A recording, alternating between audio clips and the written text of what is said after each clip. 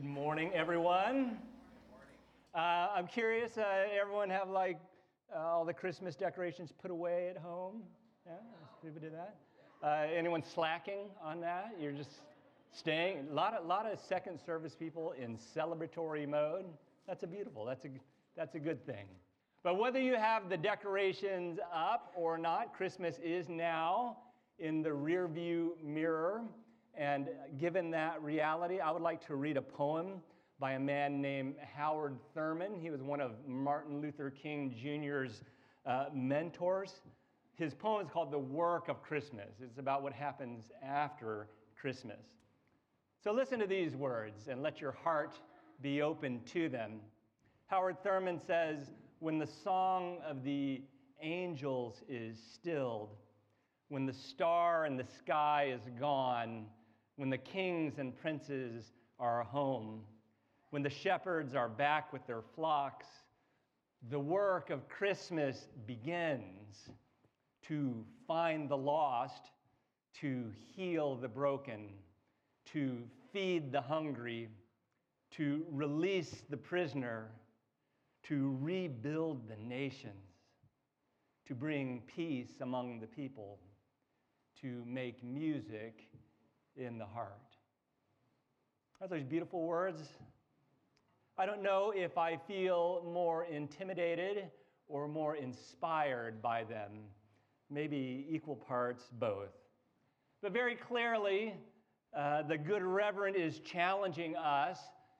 After all the decorations are put away, after all the thank you notes have been written, and some of us are still writing the thank you notes, after all the presents have been returned so that you can get what you really wanted in the first place,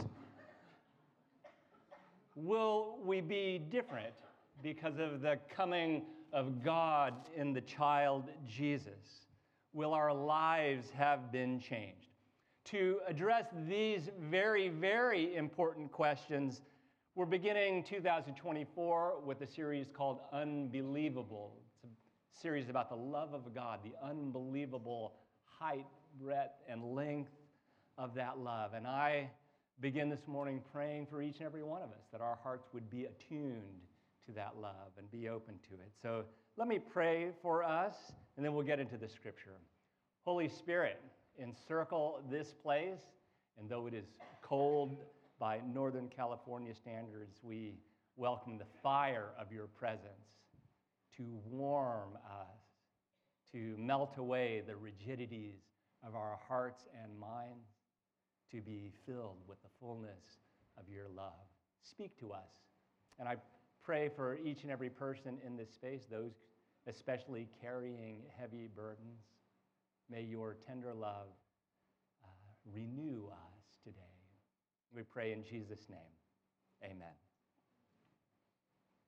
At the turn of the calendar year, many Christians around the world return to the story of the Magi. The Magi are those mysterious figures who come from far away and bring gifts to the baby Jesus, the Magi.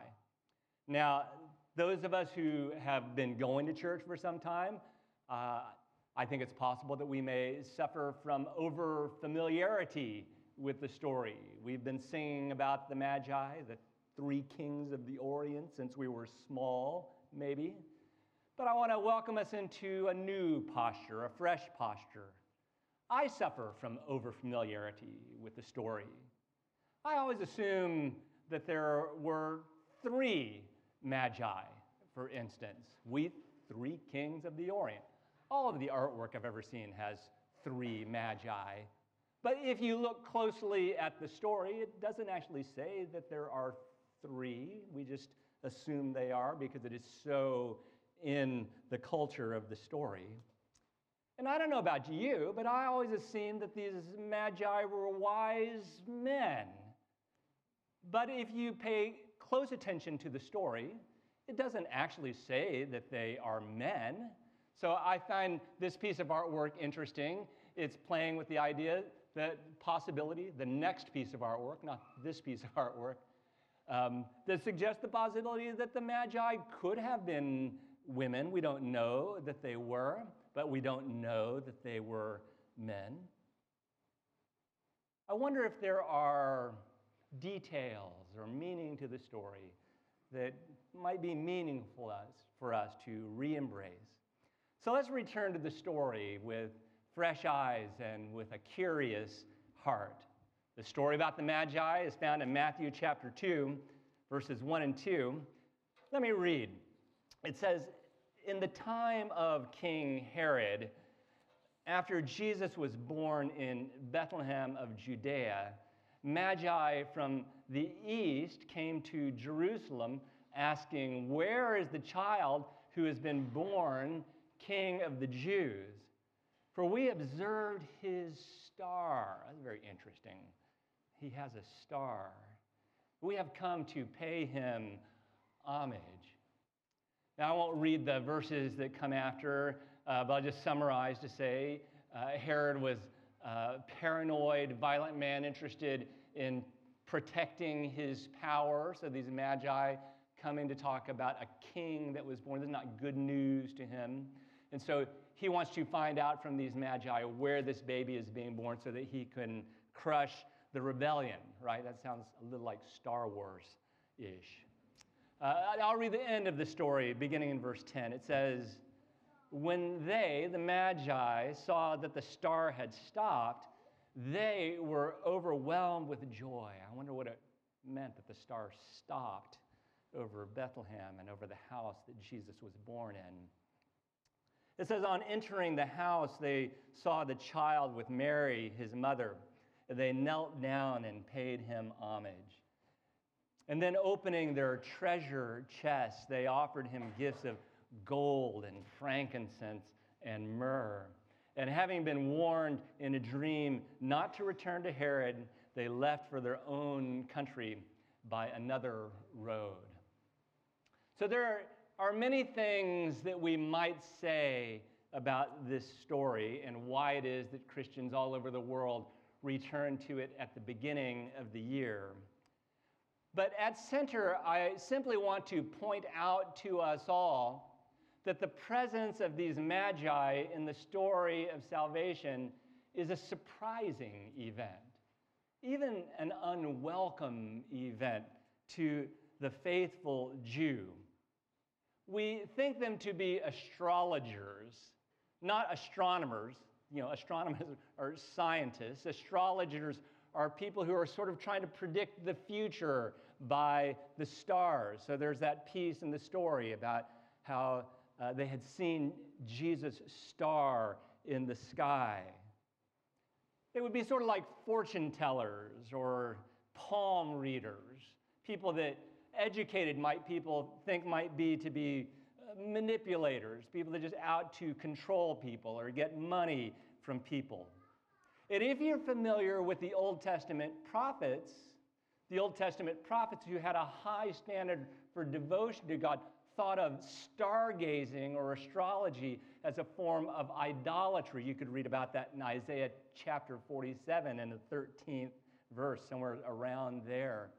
The warning to the people of God about the kinds of people who are involved in these sorts of things.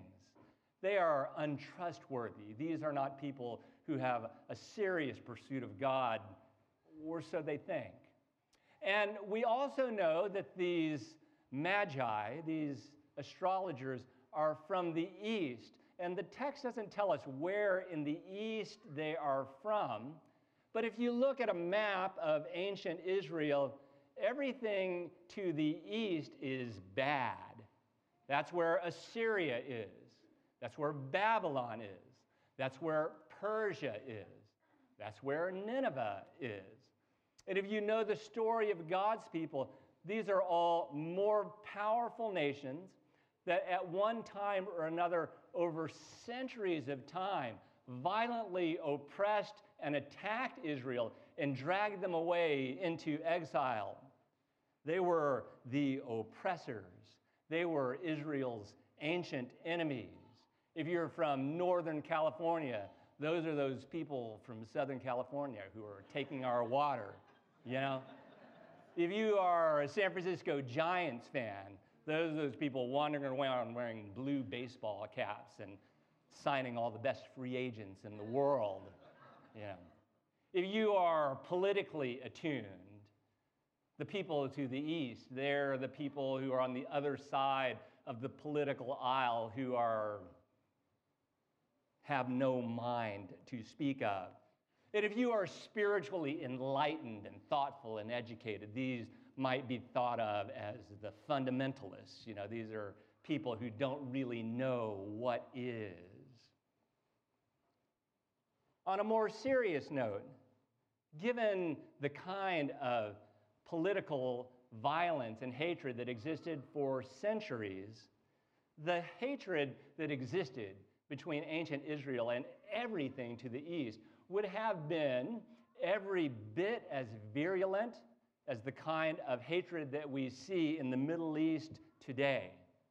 These are people that we do not want around us. These are people who cannot be a part of our story. If you're a reader of the Bible, you might remember the prophet Jonah, whom God calls to Nineveh in the east. And his response is, "No way am I going there. I'm going the opposite direction." That is not God's will. God's love is greater than that. And so God gives him an escort to where he needs to go. He delivers him gently upon the shore there. And even then, Jonah just totally mails it in. He gives the lousiest speech ever. God loves the Ninevites so much that they repent. And Jonah pouts underneath a tree. So great is the resistance of his heart. So that's all in the background of this story of the Magi. We don't understand the story unless we understand that there is kind of a rigidity, a limitation in the human heart to the kind of love that exists. God's love is unbelievably great. It's higher and wider and deeper than we know. And it stretches us to the breaking point. For Jonah and for most of the people of Israel, there was a rigidity that didn't want God's love to be given to the outsider. So it's like grace for us, not for them. You know, that would have been the rule. There is that sort of rigidity.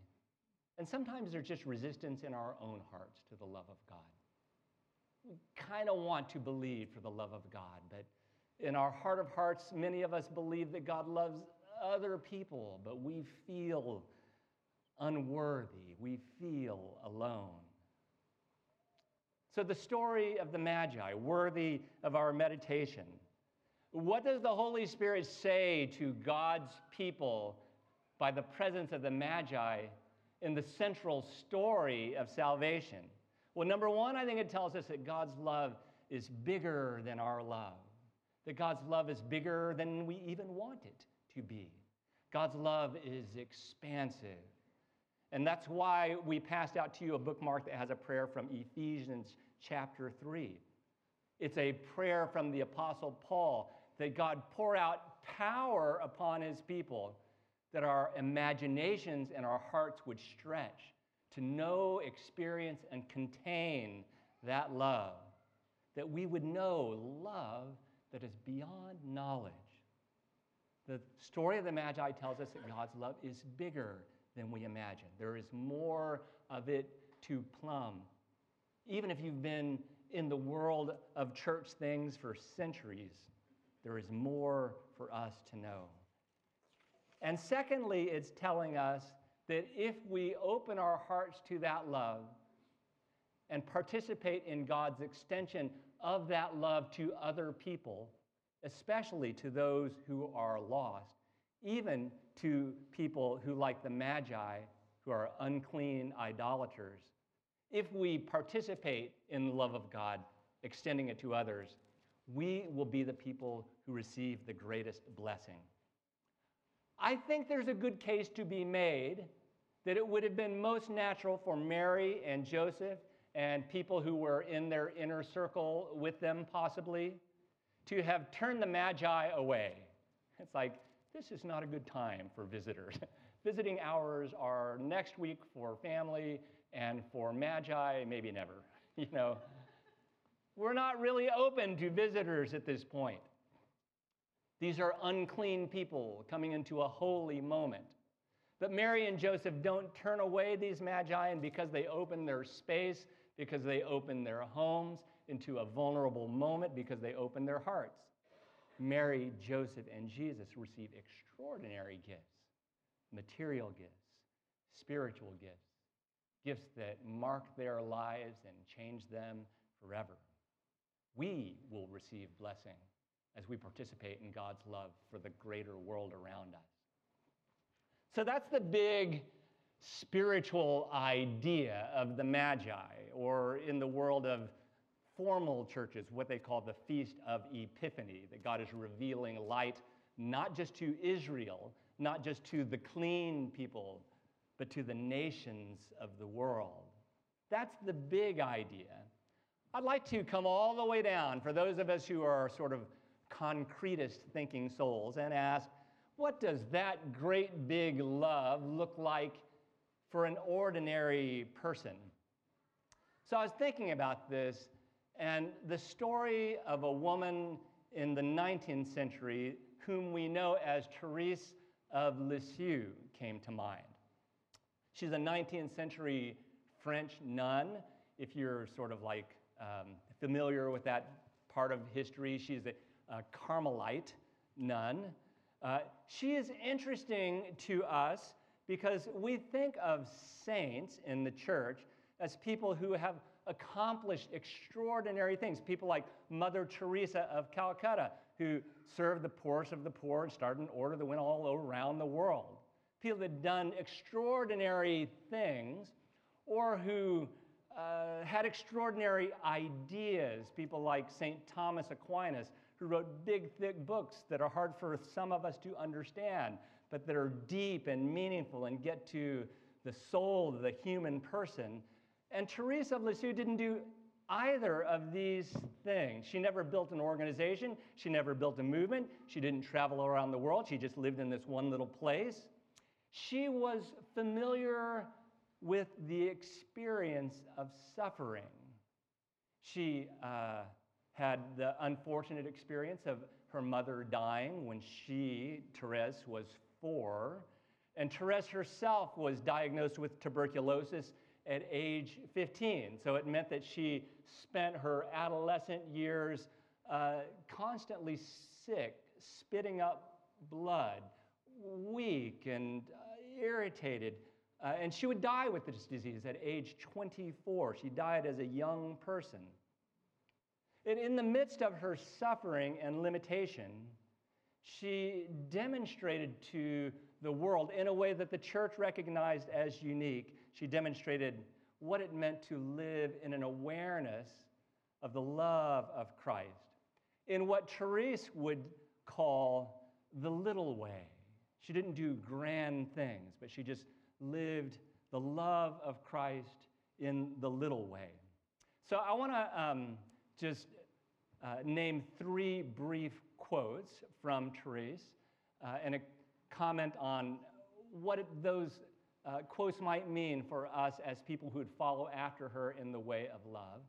And I would encourage you not necessarily to take all of them in, but if there's one of them that seems like, that sounds like maybe a word for me, you can take a picture of it or just jot it down in a journal and think this week or this month about what it would mean for you to follow in this way. To be a person whose heart is filled with the immensity of God's love in the small ordinariness of your own life. So, here we go. Therese said, "My vocation is love." My vocation is love.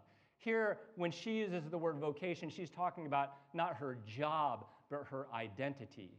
And one of the things that exists in Therese's journals is her own inner wrestling with her ambitions or with her ego. So she, like many of us in Silicon Valley, longed to do something impressive in the world. So she writes about wanting to be an apostle or a prophet, kind of great religious leaders who had found a movement or speak truth in a powerful way or go around the world. She wanted to be some kind of prayer warrior. And in the midst of her wrestling with her own limitation, the limitations of her strength, the limitations of the lot in life that God had given to her, she ultimately comes to the conclusion that her vocation is love, and it is enough for her to be a little flower in the garden of God.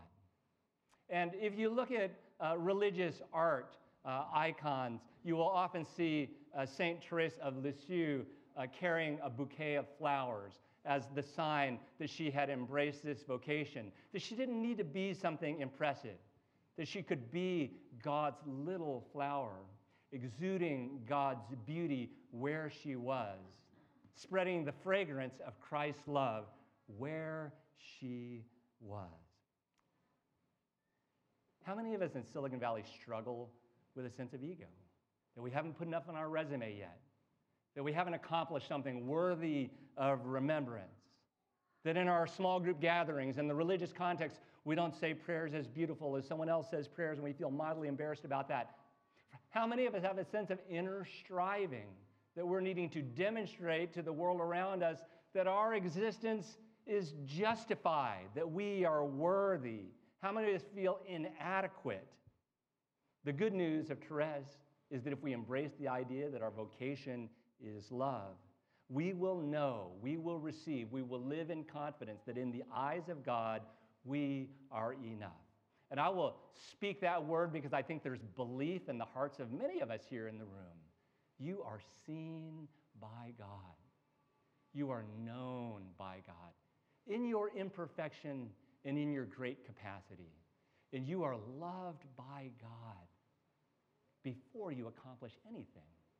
God knows your weakness. He knows your frailty. He knows the days of your lives. You are significant in His eyes. And it is only from this place of settled identity and vocation that we can move out into the world and safely and joyfully do things that are for the honor of God, to make our vocation love in other places, to be a manager or an executive who serves in love for those who are in our constituency, to be a teacher who manages our classroom and who teaches children in love, to be a student who pursues our studies with love for the good gift that God has given us and for all the people around us that God has given us. What would it mean for you in these days to embrace this reality that your vocation is love? First and foremost, to know yourself as greatly loved. That's the first word of Teresa. The second thing I wrote down was this quote that says that remember that nothing is small in the eyes of God. So do all that you do with love. The fruit of Teresa's labor endures, not because she did great things, but because she did small things with great love. And her life is telling us that if we also do small things with great love, that God will take our small and imperfect offering and glorify it into eternity. There is a charming story of Therese in her journals where she talks about her wrestling with this nun, this sister of hers, that's an annoyance to her. So she's a regular person, she's like you and me. It's like they're people whose personalities, people whose like level of noise, or whatever is like an irritant to her. So she writes extensively about the challenge of loving people who are an annoyance to us. And she writes about her wrestling with that and her spiritual sense that the devil is at work in that, causing us to focus on unnecessarily giving undue attention to the most negative things about someone else's life. Maybe you have that experience as well, as all you can think of when you think of someone is the most negative things about their lives. And she writes about how it is that she chooses to make her offering of prayer for this annoying sister, and how she chooses in the presence of God to name this annoying sister's virtues. And she says that this is right and good because God, the artist, delights in having his work admired. She talks about how it is that she chooses to smile at the sister and to serve the sister. And when she's come to the limits of her capacity to do that, and when she just can't overcome her annoyance, how it is that she turns away and understands it's like, I don't have anything to give today, but better to turn away than to be a curse to this person. Maybe there's an annoying person in your life, but there are other small acts of love that God calls us to. There is so much of life that is hidden. And in Silicon Valley, so often we want to do things that make headlines. We want to do something that is going to change the world, change culture. But so much of life is inescapably hidden. And so many of us in this season of our lives are called to hidden work which other people may never see or appreciate, to care for someone hurting or discouraged or disabled, to do the work of caring for a household and children or elderly folk. That can be hidden work. Ministries of leadership can be hidden. Ministries of administration and of prayer can be hidden. And it's possible for those of us who long for a sense of affirmation to get discouraged along the way, even to get frustrated with the people who we love most.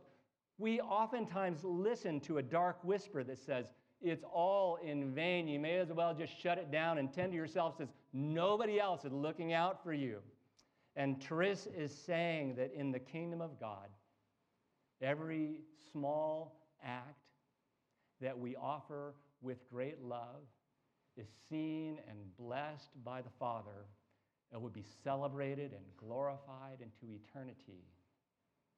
And will not only that, will contribute to your own transformation of becoming more like Christ, a person of great love. So do small things with great love, Therese says. And then lastly, she says, to live in love is to sail forever, spreading seeds of joy and peace in hearts. She's saying that if we offer ourselves in love, opening our hearts to God, we will open ourselves to energy that comes from outside of us that will fill our hearts. It is not the case that we will necessarily have ease in our love. It is not the case that love won't feel costly, because love is always costly by its very nature. But Therese is telling us that there is an inner knowing that we are not alone in the offering of our love. That when we offer small acts of love in the name of Jesus, that we are always accompanied by the power of His Spirit. And if we pay attention to the energy of that love, if we open our hearts to it in a way that a sailor unfurls his sail, the wind of God's Spirit and the energy of His love will take us beyond our circle of safety. It will lead us out into our neighborhood and out into our workplace and conversations with strangers to pray for and bless, and the love of God will be made known in the way that it was to the Magi. Let's be people as we embark upon the adventure that 2024 can be, who unfurl the sails of our hearts and let the love of God carry us to the ends of the earth, spreading seeds of joy in hearts everywhere we go. As we begin this new year, let's remember the story of the Magi, that God's love is a power that is greater than we know. If you are a follower of Jesus, it is your vocation. It is your identity. It is where all of your activities and your gifts and hopes find their ultimate purpose. A spiritual reality that we must all wrestle with is that the human heart is always resistant to God's love in one way or another. And we can confess that reality. We don't have to freak out about it. We can confess it, because the good news of the gospel is that God is the healer of our rigidities. He's the expander of human hearts. He's the softener of the rock of our hearts. He's the bestower of the new heart of flesh. So let's pray as we enter into the presence of God. The worship team will come. I'd invite you to imagine 3 concentric circles, the center of which is the circle in which only God dwells. It's to say that first and foremost, our call as we embark upon a new year is to tend to the fire of love in our own hearts. Is the fire of God's love in your heart a flickering flame, or is it a raging fire these days? That's a question of great importance. The next ring out might be the ring of our household, or maybe a river small group. We might ask, to whom is God calling us to be a vessel of love? Maybe a roommate or even a spouse whom you take for granted, or a new person in your small group, or just a person you haven't gotten to know well yet. Maybe there's something there today. And in the outer circle, there is someone outside the family of faith, some idolater, some unclean magi whom God is sending you to love. Maybe there's somebody you see at work or in your neighborhood. Maybe you would just jot down their initials on that bookmark and begin praying for them daily. Lord, as we worship you, we know that apart from you, we can do nothing, but that bound to you and filled with your love, that new life is always possible. So pour out that love upon us afresh today. Consume our hearts with your holy fire as we worship you.